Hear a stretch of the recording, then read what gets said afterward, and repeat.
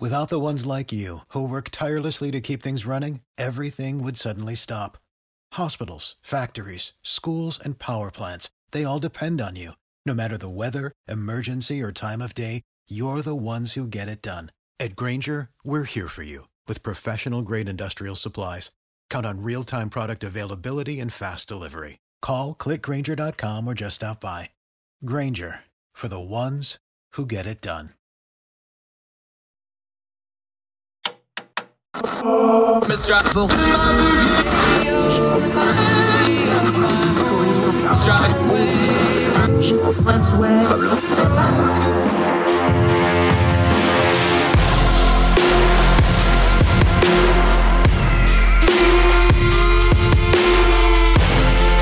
your host, Andrew Donaldson. This is Heard Tell. Hi, welcome back to Heard Tell. Continuing with Delegate Danielle Walker out of the 51st District of the great state of West Virginia. Y'all know how much I love my home state. But now it's time for some grown folk talk on some tough issues. There's been a couple very controversial bills.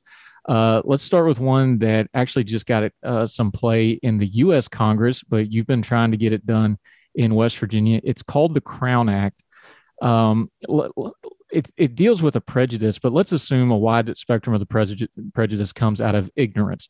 So let's deal with the ignorant. For people that just don't understand or don't know, or maybe they just haven't been exposed to different ethnicities, why is this such an important thing to folks, the Crown Act, natural hair care, these types of issues? How would you, when you're having these meetings in Charleston, I'm sure you've had to just sit down and explain it to somebody like, okay, this is what this really means, and this is what we're trying to change. How do you go about that? Well, what we have to first look at is what the dark past has taught us. And when it came to natural hair and the black and brown communities, it was always discriminatory.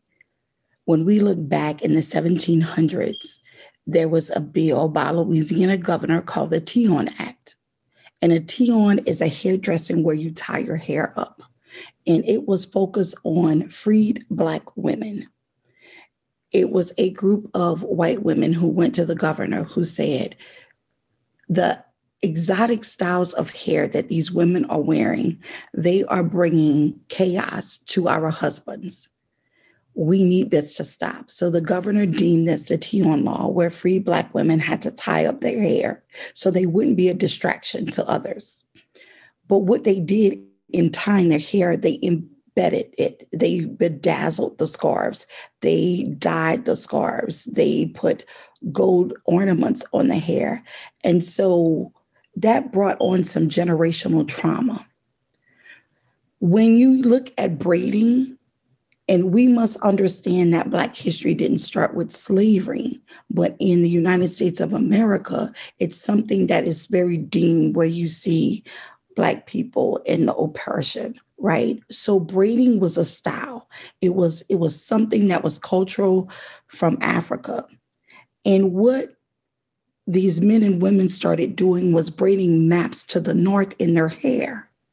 What they used their hair and the braiding for was to put seeds from their native land as they were moving from one plantation to another, or even as an indentured servant or a freed person, they would embed the seeds in their hair so they can keep that as heirlooms. Fast forward, we started with the Afro, and that brought some political strange, like, why are we doing this? We got away from the European style of putting perms and relaxers and straightening hair. So we went through the 60s with the civil rights movement of Afros, and then we started transitioning things back. But as we learn history, the style started to come back again. So braiding, so we look at a French braid, have no problems with it. But when you start looking at locks, and Bantu knots and different type of protective styles, then that was deemed as being unprofessional.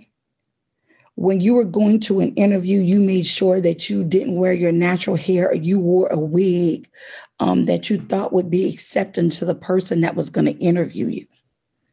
And after you got the job and you went through your 90 days, then you may have started a little bit at a time, start expressing yourself, whether that would be with the cornrow, which was like, what are you doing to your hair? Like, we prefer your hair the other way. Then the write-ups would come.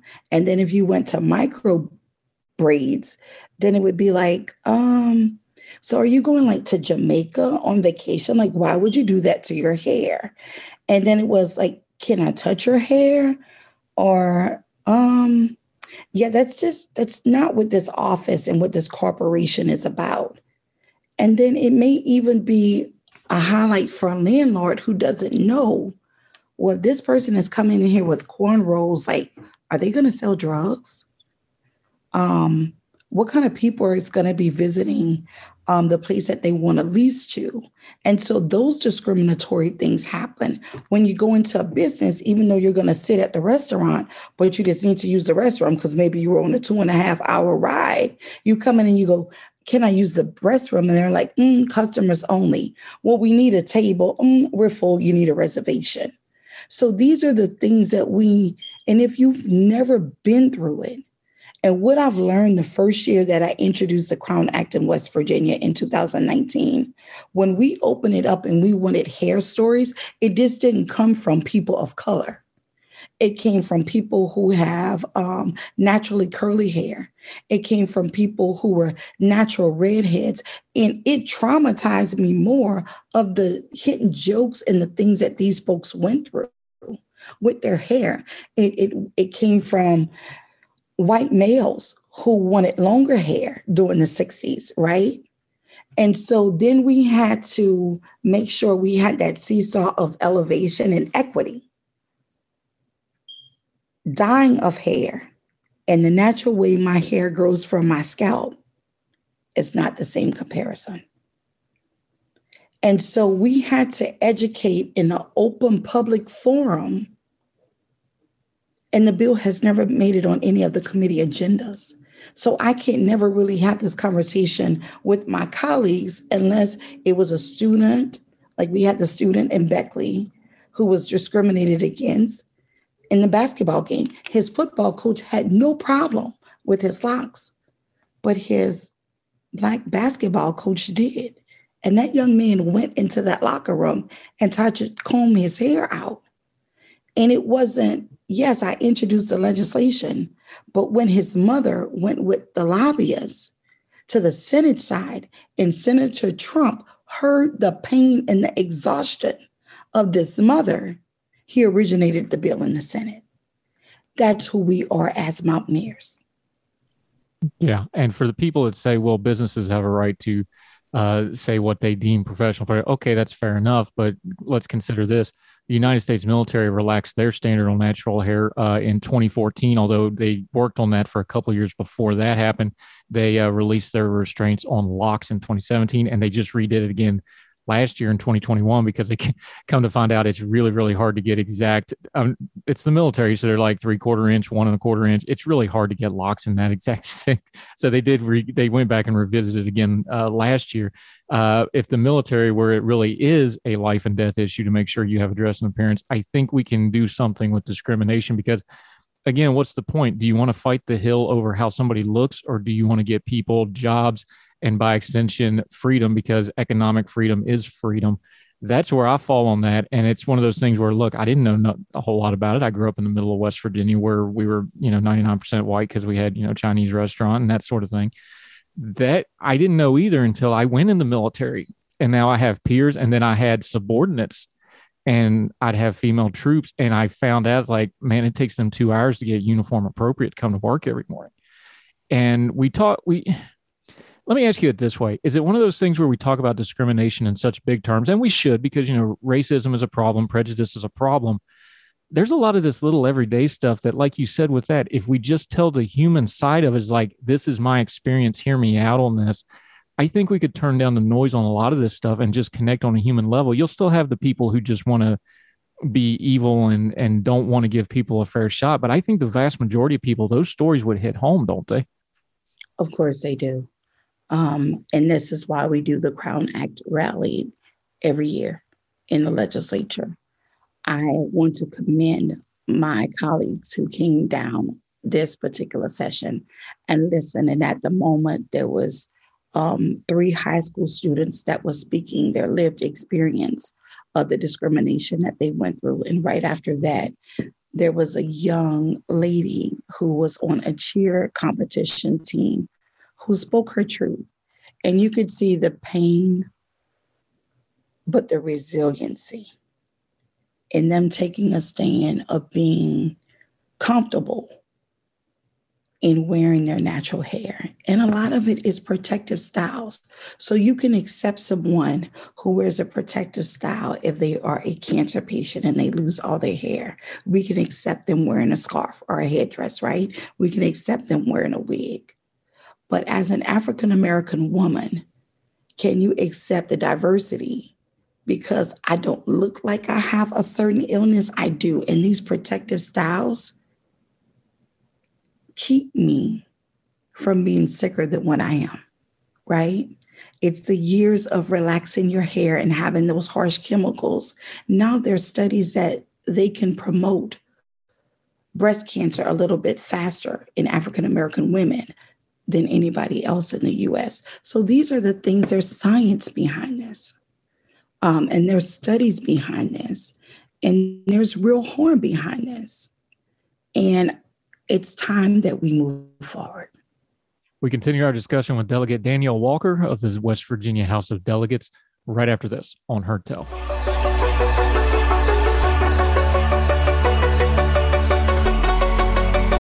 For the ones who work hard to ensure their crew can always go the extra mile, and the ones who get in early so everyone can go home on time, there's Grainger, offering professional-grade supplies backed by product experts so you can quickly and easily find what you need. Plus, you can count on access to a committed team ready to go the extra mile for you. Call, click Grainger.com, or just stop by. Grainger, for the ones who get it done.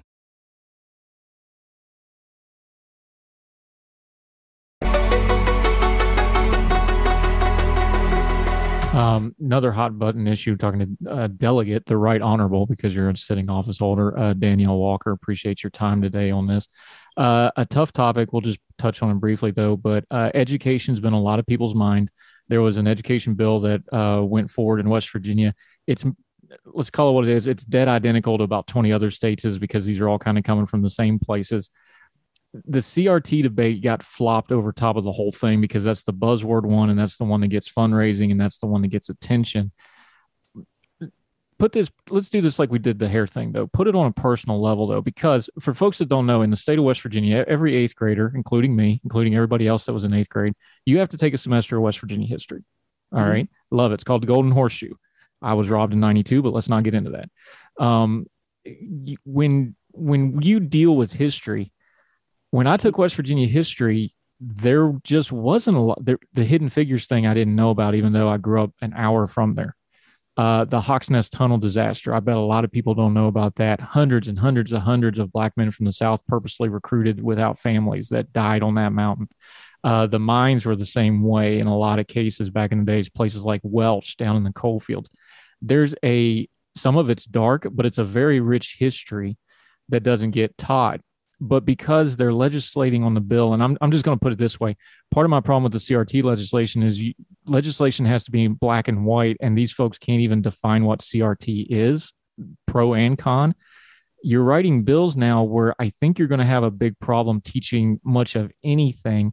Is that how it landed with you too? Because you have a perspective that I don't have. You tell me, how should we be addressing these issues? Because I know for a fact, because I grew up in West Virginia and I came through West Virginian schools, they don't teach this stuff. And I doubt it's gotten a whole lot better.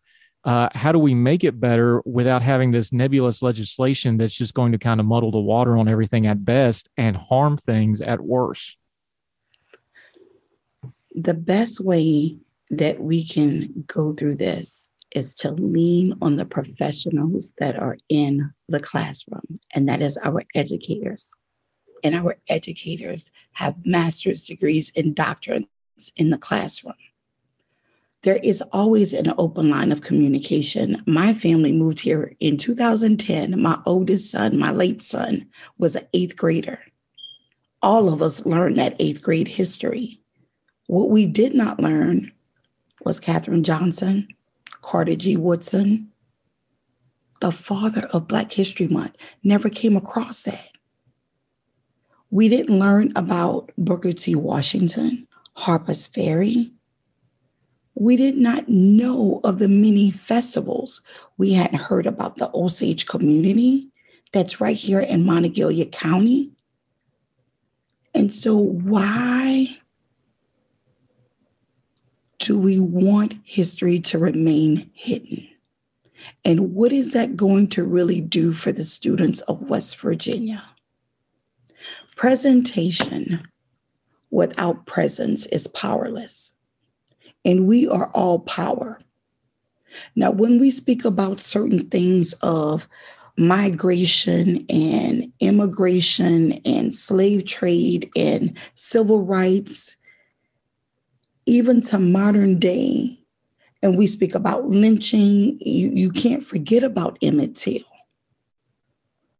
And I do my due diligence, especially doing Black History Month, is to pick up, I just didn't pick up any Black history. I chose West Virginia Black history for a reason. And to have my friend, my colleague, a Republican from the Charleston area, Delegate Pack, says, I learn something every time you post something. And it's on Twitter. So it's just 1-2 sentences. That's it. He said, and I've lived here all my life. I'm going to go back and take a ride through Charleston again. If we can start being open-minded, I don't want you to feel anything, but I don't want you to disregard the generational trauma. Most hurtful is removing books about Ruby Bridges, Martin Luther King Jr., and Galileo from certain school libraries. I have a problem with that because that's the first persons that you use to quote. Katherine Johnson is an honorable American, just as Robert C. Byrd is. But you see Robert C. Byrd named on many hospitals all over, roads, bridges. But Katherine Johnson had to hit the big screen for you to know her name, not even remember it. 36 things in the state of West Virginia with Robert C. Byrd's name on it for those of you keeping score at home. Talking to Danielle Walker. I want to ask you this question. It's a little indelicate, but I'm just going to phrase it to you the way you said it. Yes. Let me phrase it to you this way. Because the response to this is, I've heard it from friends on the right and the left, some of them too. They say, well, this just makes it too controversial. We want to have a colorblind society. We want to treat everybody equally. You had a quote when you were speaking to a crowd. It was actually during a rally back about 2 years ago. And I wanted to ask you about this because the way you phrased it, I want you to explain it to me and the folks in the audience as well. You said, and I'm paraphrasing it just a bit, you said the problem with being colorblind is if everybody's colorblind, then they'll never actually see me. What is it you meant by that they won't see you? Because it sounds good. We want to live in a colorblind society. We want everybody to be equal. But what does that mean to you when you say, well, then they don't see me? Does that tie into all that history we were just talking about? It does. And it goes back, and I may get a little emotional. It goes back to being 3.5 years old when my mother and father sat me down and said I had 3 strikes against me. Now, please don't judge my parents because I love them dearly. Number 1, you're Black. Number 2, you're a female. And number 3, I'm sorry, baby, we are poor. I didn't use those things as an excuse. I didn't use those things to keep my head down. I used those 3 strikes to motivate me because my parents were realists, right? So that meant for every application, it asked about my race. How can we have a colorblind society? Whether I applied for a job, whether I'm getting a driver's license, it is a marker of who I am. Race. And so where does the color blindness come from? Now, many folks, it could say that this is my religion, this is what's in the Bible. Well, then that's discriminatory also, because not everyone practices a religion. Not everyone reads the Bible. It is my faith, and I hold it near and dear to my heart. But when you say you want to be colorblind, do you blind out my natural hair? When you say you want to be colorblind, do you blind out my tattoos? When you say you want to be colorblind, do you take away my statute of being a 6 foot, 300-pound woman? Do you go colorblind if you see my sons walking into a store and you clutch your purse? Do you go colorblind when you see certain people wear certain clothes, listening to certain music? So when are we actually truly colorblind? We are human. So I need you to see me. I need you to see beyond this beautiful Black skin that I was so graciously blessed to be in. I need you to see the mind. I need you to not only hear the words that's coming out my mouth, but I want you to understand them. I want you to be an active listener. I want us to work together. I don't want a hand out. I need a hand up at times. But just as I'm reaching my hand up for you to help me, my other hand is reaching for someone else to come to that same level. This is true equity. But we can't ask for diversity, equity, and inclusion if you're not seeing me. So I need you to see me, all of me. We continue our discussion with Delegate Danielle Walker of the West Virginia House of Delegates right after this on Heard Tell.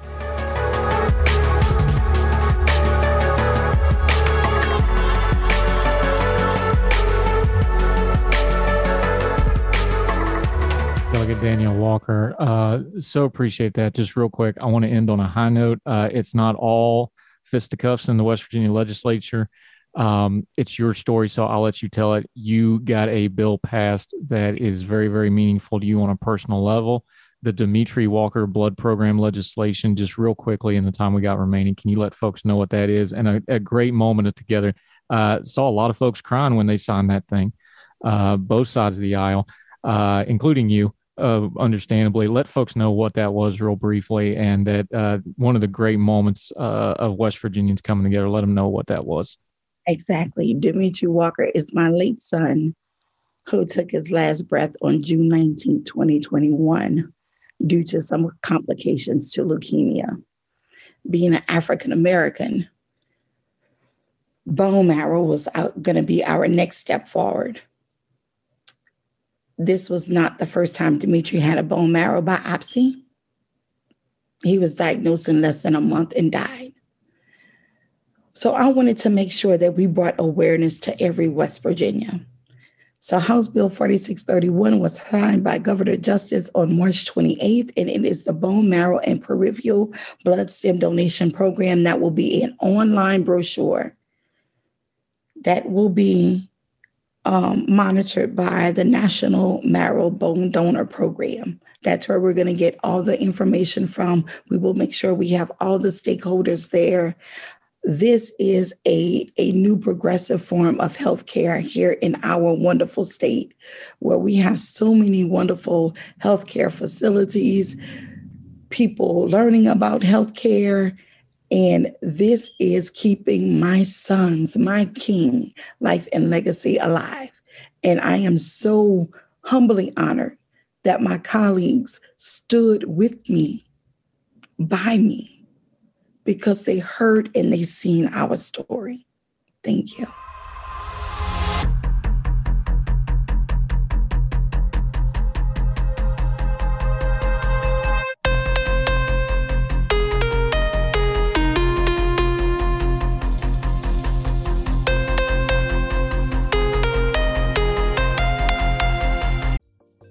Folks, if you've listened to the Heard Tell program, you've heard our friend Gabriella Hoffman, but you need to make sure you're checking out her podcast, District of Conservation. It's a podcast exploring the nuances of true conservation efforts from DC and beyond. From topic discussions to exclusive interviews with conservation and energy newsmakers, Gabriella keeps listeners appraised of the latest news stories while elevating important voices.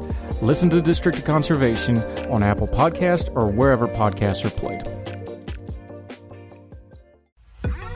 Folks, you've heard of Ethan Brown on the Heard Tell show a couple of different times, but if you're interested in learning about how to discuss things like climate change without all the politics and doom and gloom, head over to his podcast, The Sweaty Penguin.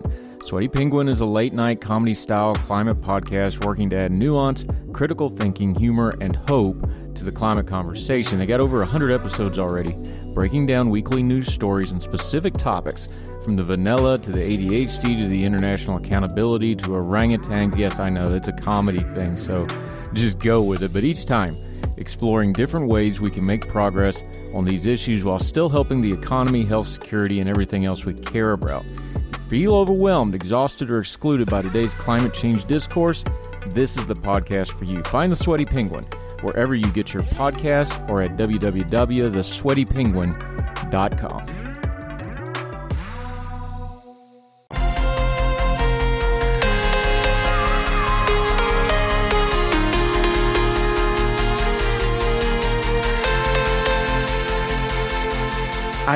I keep saying it, and I'm guilty of it. And I talked about this on social media a little bit today, and I got into a conversation privately with somebody who I greatly respect, who is an expert on the field of race that I go to on things like this privately.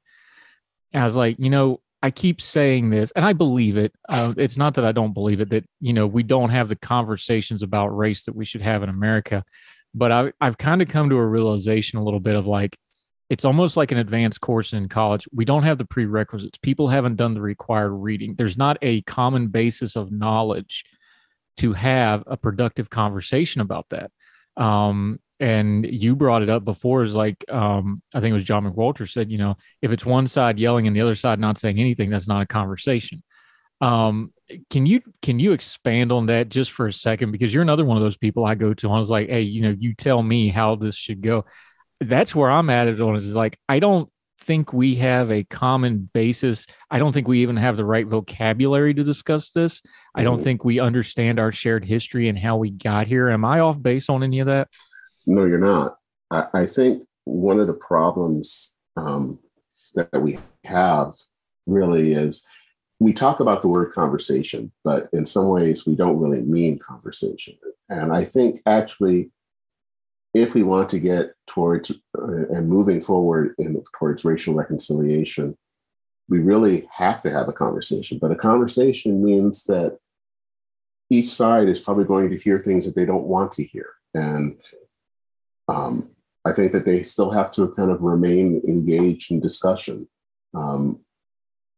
This is an issue that is always going to bring a lot of kind of dredge up a lot of bad feelings. And to me, the only way out of this is through it. And to do that, we have to have an honest discussion.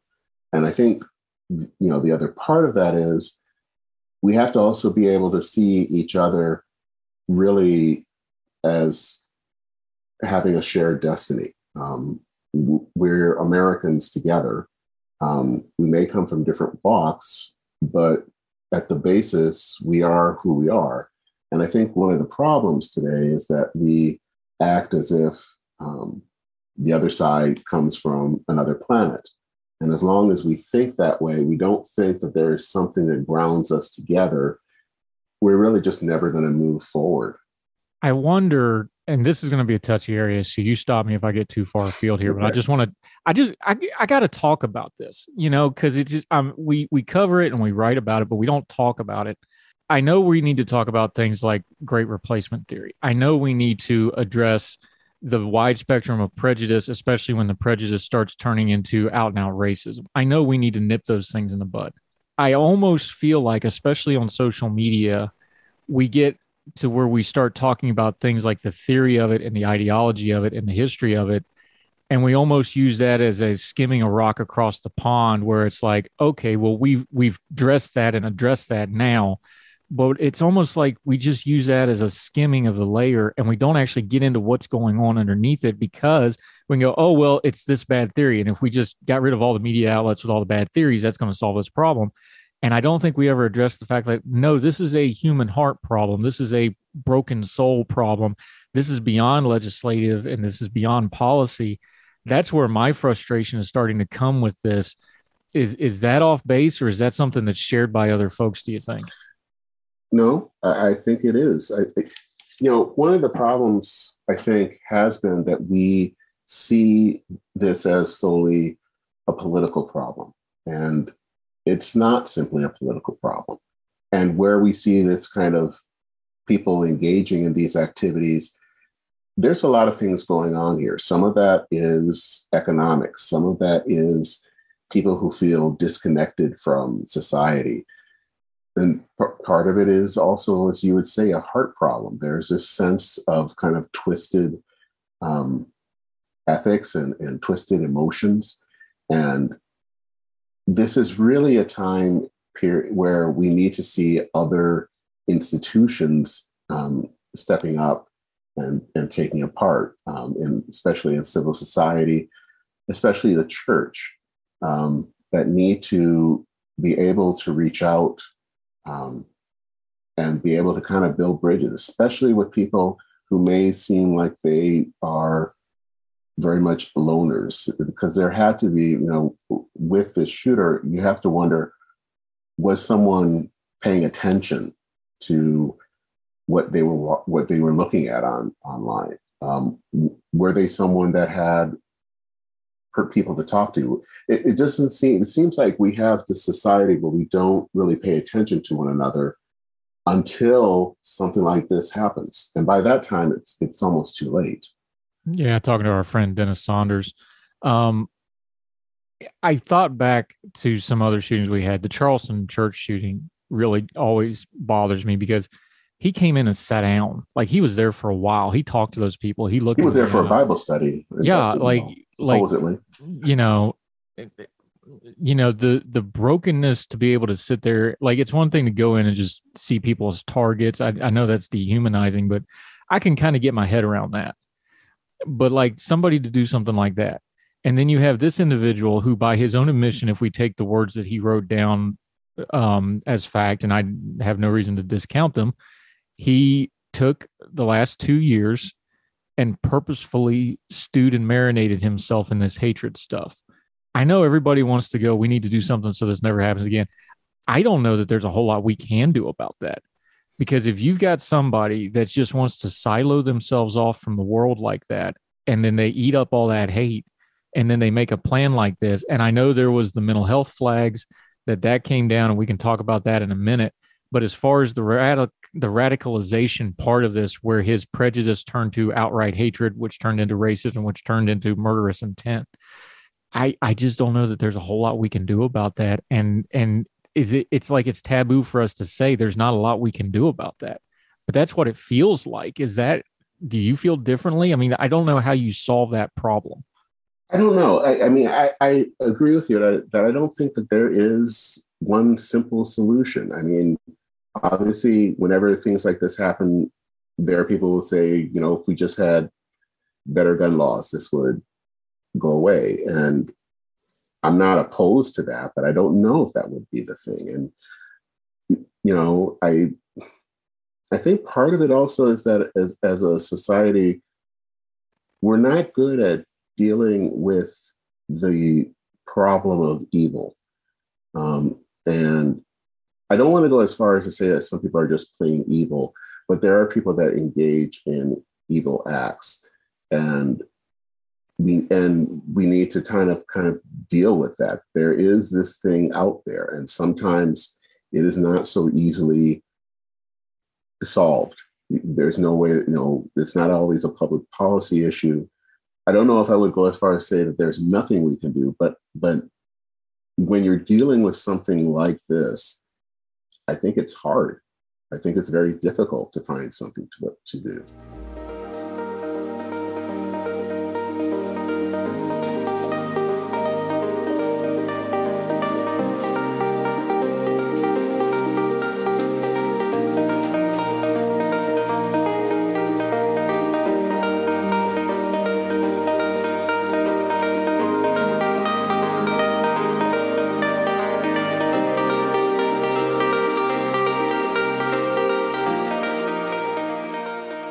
I'll ask this question as a philosophical question because I kind of know the answer, but I think we need to address it. Why is it that when people, if you don't want to go so far as to say people are evil or inherently evil, although I believe they can be, let's just say they embrace evil or they've made a decision to be evil. Why does that always seem to manifest with things like race right off the bat? That seems to always be the bottom of the spiral when people go down that road. Why is that? Because it's easy to deal with the other. It's easy to try to make the other the bad person, whether that's someone who's Black, whether it's someone who's gay. That's kind of what it is all about, is that there's something going on with them. They may feel somehow deficient in some way, or things are not going well in their life. And pushing it off towards someone who is different from them is the easiest way to kind of assuage your hurt feelings. So I think that's what it's all about. We talk about it all the time on our show. Human nature is undefeated. And unfortunately, that's usually in a bad connotation, that human nature is undefeated. However, when we were going through the list of the victims here, I was struck by a couple of things. This is a very tight-knit neighborhood. It is a, lower middle class and below neighborhood. They talked about this particular grocery store being, kind of the only grocery store in kind of a food desert. I was struck when they listed the names. Every single one of them went to such and such church. The one lady, one of the younger people killed, was 32 years old. She was there helping her brother during a bone marrow transplant, just happened to be there for the, stories like this. We know about the security guard now. Again, because you went through this in Minneapolis and St. Paul and that area, all the different things that have gone on. Talk about when the news cameras stop, in 3 months, 2 months, whenever it is, and the cameras leave. What's the work that has to go into a community to start trying to put it back together after one of these major news events? Because you've lived through that 2 or 3 times now in the last few years, unfortunately. Talk about that, because that's when the real healing and work of, okay, what's our community after this? That's when that work really starts, isn't it? It is. I think some of it's going to have to be mental health care professionals that are going to have to be on hand. Part of it is probably doing a lot of honest talk about race, because obviously this is not a surprise that it's still a problem. And, the nature of this crime, where someone literally traveled, was it 2 or 3 hours to go to do this? That's a deep well of hatred. And so we have to kind of talk about that. And I think that has to still happen. I think other communities around that area have to keep checking in, doing whatever, creating relationships maybe with churches in that area, because the people who live in those neighborhoods, obviously the victim, the family of victims, but also people who are just living in that community, who may have known them or however, are all going to need help for months, if not years, down the road. And I think the one thing that really does concern me, and this might seem weird, is, and you just talked about it, is what's going to happen to that supermarket. Because a lot of areas where African Americans live tend to be food deserts. One of the things that happened here in Minneapolis is we had a few grocery stores that were torched in different communities, and that did leave literally a food desert for a certain amount of time. One of the stores, as they were remodeling 2 of their locations that had been damaged, they had buses that would take them to another of their locations nearby. And they also made a deliberate intent to stay in those communities. That's kind of a question I have, is I hope that this supermarket chain will make a commitment to stay and continue to serve that community. Yeah, Tops is we went through the list of the local communities and charities. You can go back on the show notes. from Tuesday's show. We have a links there, charity stuff in that community, directly into that community. It's one of the things Top said. They were running shuttle buses to other, because obviously it's still a crime scene, so they couldn't open it if they want to. They were running shuttle buses to other places from there, because I think they said something like 80% of the customers there walk there, which is not uncommon in neighborhoods like that. So it's a great point that you raised. Dennis Saunders joining us. This is a grown folk talk. It's a tough talk, but that's why we bring Dennis on, because we can ask these hard questions. And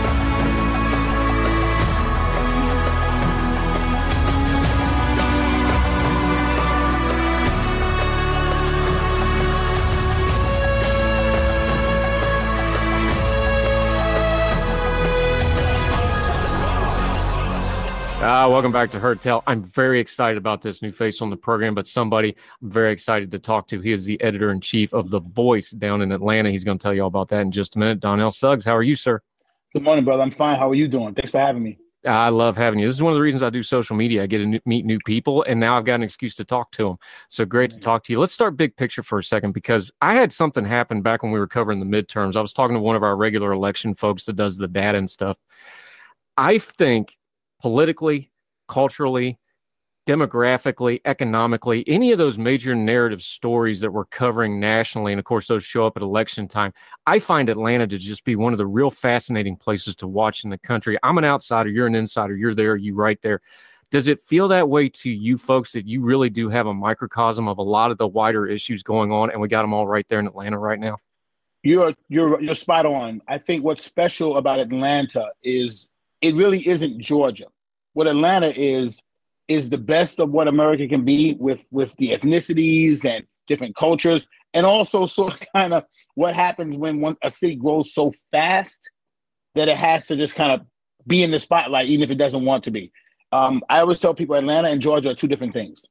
Atlanta's the capital city, but it's like nothing else in Georgia. So politically, it's like nothing else in Georgia, and now it feels like it's like nothing else in America. And that's really special. That's really special to be a part of that right at this time. Yeah, and your own story fits directly into that. You're actually a Brooklyn guy. You've been there for quite a while now, so, no shame in saying you're an Atlanta original, native, whatever you want to call it. Mm-hmm. But you're one of them. Take your own story, walk people through that. You came to Atlanta. You're part of that story. You came into that community. You're raising your family there now. What got you there, and what makes you stay there and work? 16 years in Atlanta, 17 years this June. Met my wife here. My son was born here. My newspaper career really blossomed here. I moved here with the opportunity to work for a lot of smaller Black newspapers, because Atlanta still had those. Whereas in New York, there might be a few, but it was just harder to break into the industry as a young man without a ton of references outside of college newspapers.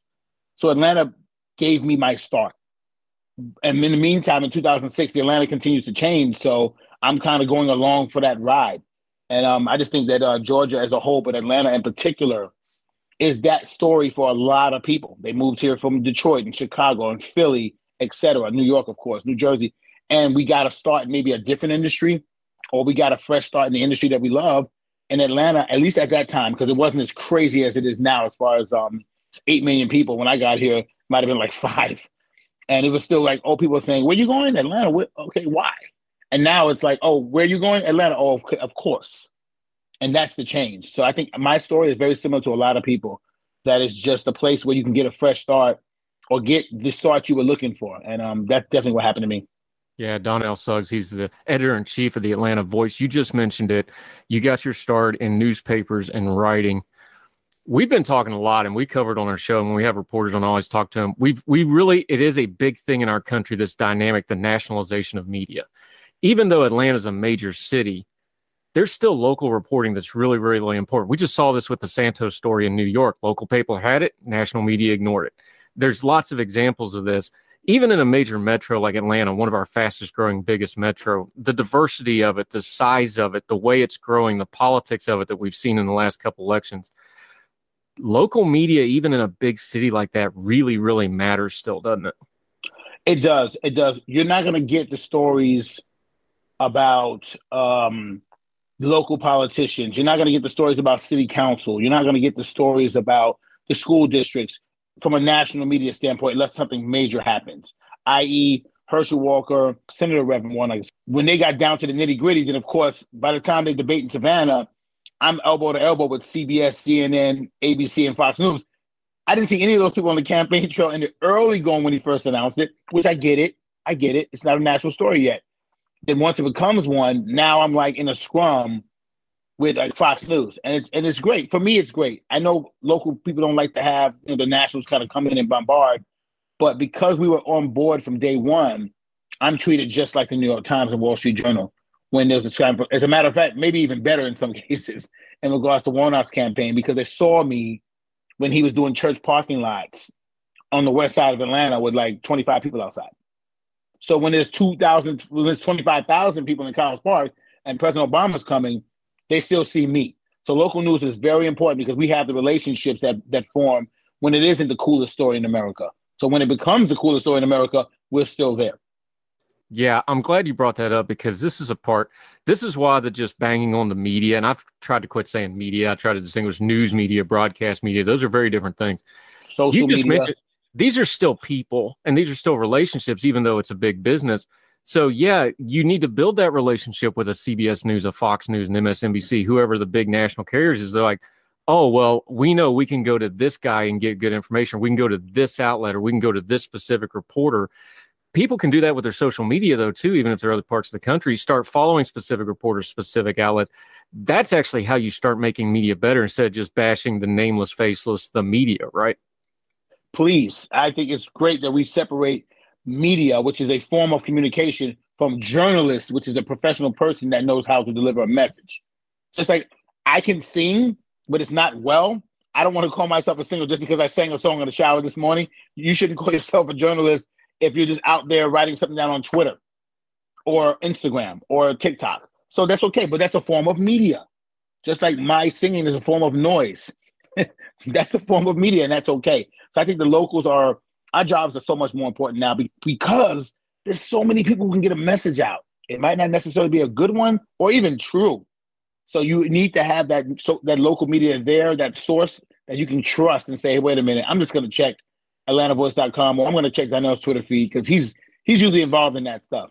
And that's happened a bunch of times, especially during the campaign. Yeah, Donnell Suggs, he's the editor-in-chief of the Atlanta Voice. Let's talk about the Voice for a second because there's a long history of specific newspapers in America. And of course, newspapers are now more digital-minded, so it turns out Black newspapers, other ethnic groups had their own newspapers. This is a long tradition that kind of sort of dropped off in the last few years, but there's folks like you. I know in my home state, even as non-racially diverse as West Virginia can be, we have Black by God, things like this. There seems to be a movement back towards this, using the new technology with the old ideas. Why is it so important for these people groups, whether it's a Black group or whatever, to have their own voice in their own media? Because like we talked with local media, there's some stories that you can just cover that way that nobody else can. And I think you just said it best. Not that a white reporter from the New York Times couldn't come to Atlanta and tell a story about a lady with a flower shop in College Park, Georgia. Not saying that he or she couldn't do that, but would they do that?